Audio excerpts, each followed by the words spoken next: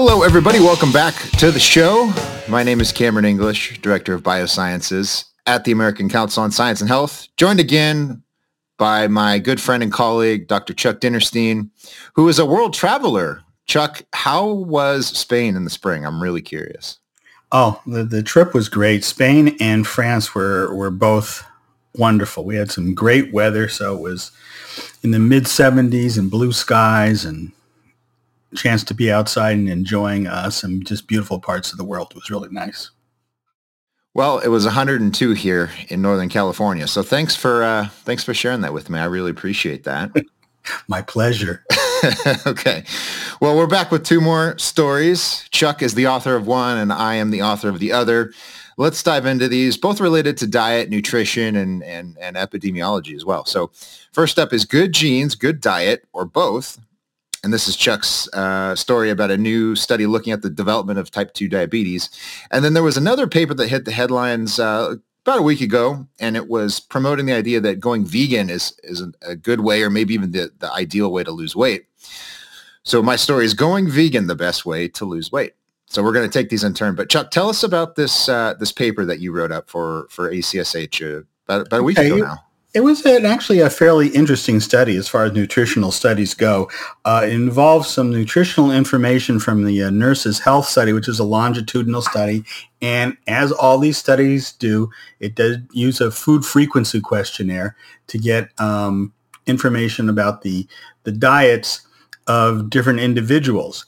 But what was really different about this was that the Nursing Health Study also has genomic information on all of these nurses, and this is what they used to stratify things. They went back to the UK's Biobank and looked at patients with diabetes, and using this genome-wide association study, identified genes that they found associated with the onset of type 2 diabetes. So important fact number one is they identified two different sets of genes that were involved.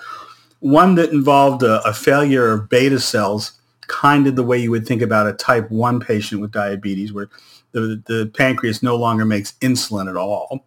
So that's one pathway, though these again were type 2 patients. And the other pathway was the genes that were involved with insulin resistance, which is what we hear most commonly discussed in most journal articles, and certainly in the popular press, is that our diet causes insulin resistance, and this is the pathway for which we wind up both obese and with diabetes. So they took that information from the biobank and used that to characterize the nurses and their diet, and looked at the results overall. And the results were pretty interesting. Genes contributed about 53% of any effect in terms of developing type 2 diabetes. Diet in and of itself contributed about 38%. So diet was not necessarily as important as our genes. But as it turns out, as with all of medicine and all of biology, it always becomes more complex. When they broke it down and they looked at the people that had failure of their beta cells, which, by the way, interestingly enough, represented at least a quarter of the patients with diabetes. When they looked at those people, the effect of diet was very insignificant upon them developing diabetes. Whether they ate a healthful diet or a less than healthful diet, genetics seemed to be driving the situation more for them. For the patients that had insulin-resistant genetics, a smaller group, though again, as I point out, one that we think about more popularly, diet did contribute significantly more. About 80% of the effect of a patient developing diabetes was from diet in that instance. So as I wrote, there are many ways up this particular mountain, and that the argument that the Western diet applies is true to some degree, but not to the degree that we would think. The bottom line, unfortunately, from a medical point of view, is that you can do very little about our genes, and that the only area where you can have any effect is through diet. And again, it only applies for this very small subgroup of patients that have a genetic predisposition to insulin resistance. Fascinating stuff. The first criticism that I think I saw a few commenters raise, and that I've heard, just more generally when we're talking about the relationship between genetics and diet, or really genetics and health in any capacity, is, well, how much has an individual's genetic makeup, or I guess the population's genetics, how significantly has that changed since the obesity epidemic or crisis or situation, whatever you want to call it? How much could our genetics have changed and thus exerted this kind of influence on diabetes and these related metabolic issues? Do you have any thoughts on that? Well, I don't think that our genes have changed very much at all. And the popular argument is that our diet has changed significantly. And therefore, most of the impact of increasing amounts of diabetes must be due to our diet. And to the extent that the researchers showed that for people that have a genetic predisposition to insulin resistance, that is indeed the case. But what was different in the study, which I wouldn't have been aware of without having looked at it, was that people with insulin resistance, at least from a genetic point of view, are in the minority. They are not the largest group of people with a genetic proclivity towards diabetes. That really has to do with the people that have failure of these beta cells, where diet makes very little difference.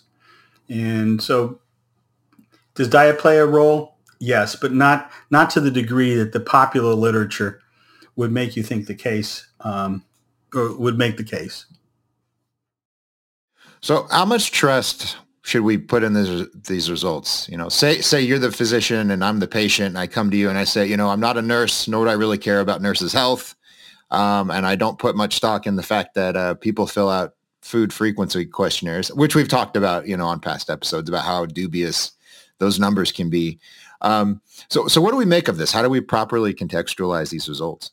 Well, I think that it says again that you really have to personalize your dietary choices to the individual. And that if someone has a genetic profile that makes them more inclined towards insulin resistance, then yes, diet will make a difference, and you can make some dietary recommendations in terms of avoiding high glycemic foods or foods with a high glycemic index. For a large portion of people, the diet is not going to have an effect. And so when you give them these diets and they come back a few weeks later frustrated that they're no better, that may be a reasonable time to start looking at some of the underlying genetics. But we're not quite at the point where we can talk about personalized medicine in that way, though that's clearly the grail that people would be looking for. There was news, I want to say 2 weeks ago or so, about some treatments that are based on gene editing that were the one I'm thinking of. It's still in clinical trials, and it's primarily focused on heart disease risk and lowering LDL cholesterol. Yes. So, I mean, maybe that's related in some way here, but what I'm more curious about is, are those sorts of therapies where you can literally go into the cells and, nip and tuck very discrete segments of DNA in a way that might influence someone's blood glucose control or their cholesterol or whatever? And your expert opinion on this, is that the way forward here for these situations? Because what I'm hearing you say is, eat well, exercise, but, life happens, luck of the draw. Sometimes there's just not that much you can do. Sometimes the fate is in the stars. The cholesterol gene editing has to do with a gene. We're talking here in this study with a group of genes, and we're nowhere near any kind of approach where we can begin talking about editing multiple genes, because we really have no concept of how that will ultimately affect us. You make a change in one, we have a reasonable chance at seeing whether there's going to be a downside. But when we start changing 3 or 4 at a time, our biology is not such a thing that we can do that, at least from my point of view. Sure. Yeah. And that makes sense. If you go in and start cutting up the A's and T's and G's and C's and all that, you might see some effect that you weren't expecting. And we see that with drugs all the time. I mean, that's why we do clinical trials, is because, you give someone a drug for hair loss or whatever, and then all of a sudden they've got a weird rash or something, you know what I mean? So it's just going to take a while to suss this out. But and as I said, it's the grail is to be able to prescribe a treatment that's supportive of your genetic profile. But we're still a long way from knowing what our genetic profile actually means, and then figuring out the most efficacious way to support it.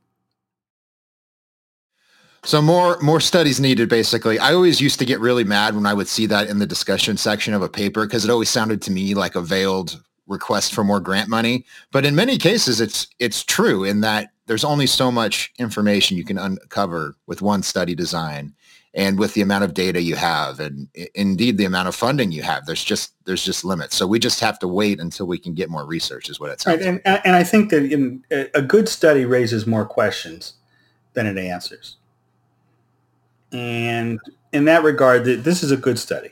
We can, pick away at various parts of it. But I think that the take-home message is that there's more than one genetic profile that may make you more likely to develop diabetes, that within those different genetic profiles, our response to diet is different, and that the blanket statement that you have to eat this or you have to eat that just doesn't work. Yeah, it's a very good point. It's a very good point. And that leads us into our second story about vegan diets being the best way, or at least potentially the best way to lose weight. Because this seems to run up against some of the wisdom you just shared about, sometimes there's just not that much you can do. So this was based on a meta-analysis. It was unpublished. I believe it was presented at a conference. But the researchers looked at 11 clinical trials, and there were just under 800 people involved in these studies. So they looked at how being on a vegan diet of some, varying quality, as we'll discuss, people went on a vegan diet and they were compared to either a control group where they just ate whatever they wanted, or they were on some form of the Mediterranean diet, which is, I guess, is sort of like a pescatarian diet. There's fish and nuts and oils, that kind of stuff. But it excludes a lot of what I think most people would consider junk food, or, bad food, fast food, processed, whatever you want to call it. And they found that people on this diet lost somewhere between 9 and 14 pounds on average. And, the typical markers improved too. So blood glucose, cholesterol, all of the things that you would look at as a doctor and go, hey, we need to do something about your diet here. But what I found most interesting is that when you actually get into the paper and you look at the trials and you look at how they were designed, what you see is that the people on the vegan diet were on a reduced calorie diet significantly, I believe. Yeah. So that's one thing I'm curious to get your input on it. And it kind of bothers me because I see this in nutrition research a lot, where they're doing an A/B comparison of diets. And in many cases, the researchers have some investment in one of the outcomes, either because they've publicly said, hey, go on a vegan diet, or go on a low carb diet, or do the paleo thing and just eat raspberries and worms that you find in the dirt or whatever. And I don't think they do it intentionally, but sometimes there's somewhat of a bias in the design. So I've seen, for example, if they're looking at a low carb diet, they will set the carb intake for people at like 150 grams a day, which is, if you're trying to avoid carbohydrates, it's pretty high. So that might distort the results a little bit. And I think in this case, you may have had the same thing, because if you're trying to see, is there something unique about eating a vegan diet that's going to help you lose weight, you at least need to make sure that people in the studies are eating the same number of calories, right? That, as a baseline, I think that just makes sense. What are your thoughts? Oh, that right away is probably the greatest weakness in what they report. So let's say the following. Vegetables are a fantastic source of fiber. And we already know that elevated levels of fiber will correct cholesterol to some degree. So a lot of the biomarkers that they talked about improving on a vegan diet are going to improve if you eat a lot of vegetables, period. The other important thing about vegetables is that they are probably the least calorie dense foodstuff that we can eat, meaning you can eat a large amount of vegetables and feel full and not have consumed a whole lot of calories.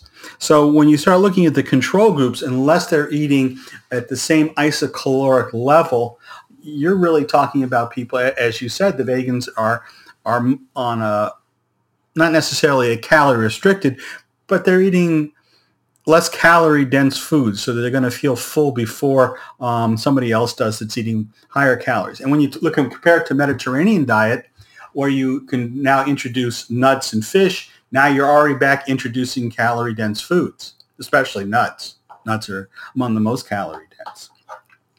So right away, there's a difference there. I think the other problems with the study is that the small sample size increases the uncertainty of the results.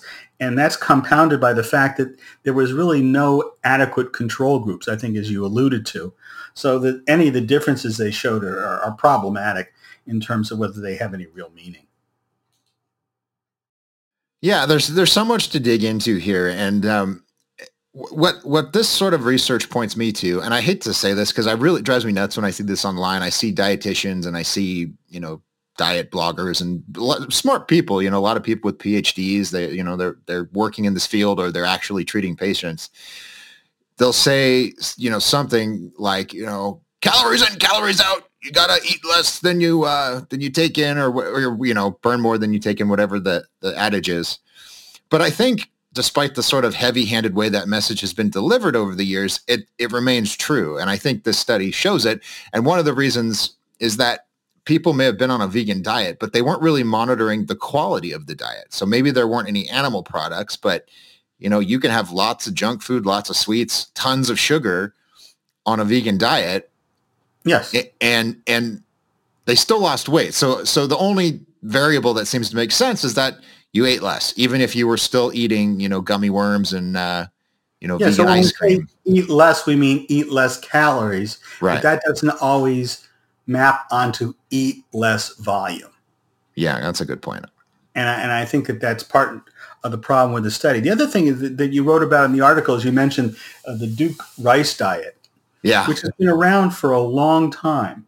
And I would tell you that diet works, but it works only when you follow its fairly rigid routine to the letter. And the same is true for the granddaddy of those kind of diets, the Dean Ornish diet, which reduced cholesterol and showed evidence that you could that coronary artery plaque was remodeled if you stayed on that diet. But that diet involved not only attention to what foods you ate, but a fairly significant exercise program. And the Ornish diet also required you to meditate. And without doing all of those things, you didn't get the results that he demonstrated in his papers. That's fascinating. I would love to find out, and maybe we don't know yet, but like what's going on physiologically when is there something to following such an ascetic lifestyle that there's some impact there? I don't know. And the reason I ask is because you mentioned the rice diet, and this was pioneered by a researcher named Walter Kempner. And it turned out that this guy was a little out in left field, shall we say, and how he interacted with his patients. There were accusations of sexual assault later in his career and so forth. But if you just read the description of this diet, it reads like the ravings of a madman in a journal, but it was actually published in JAMA.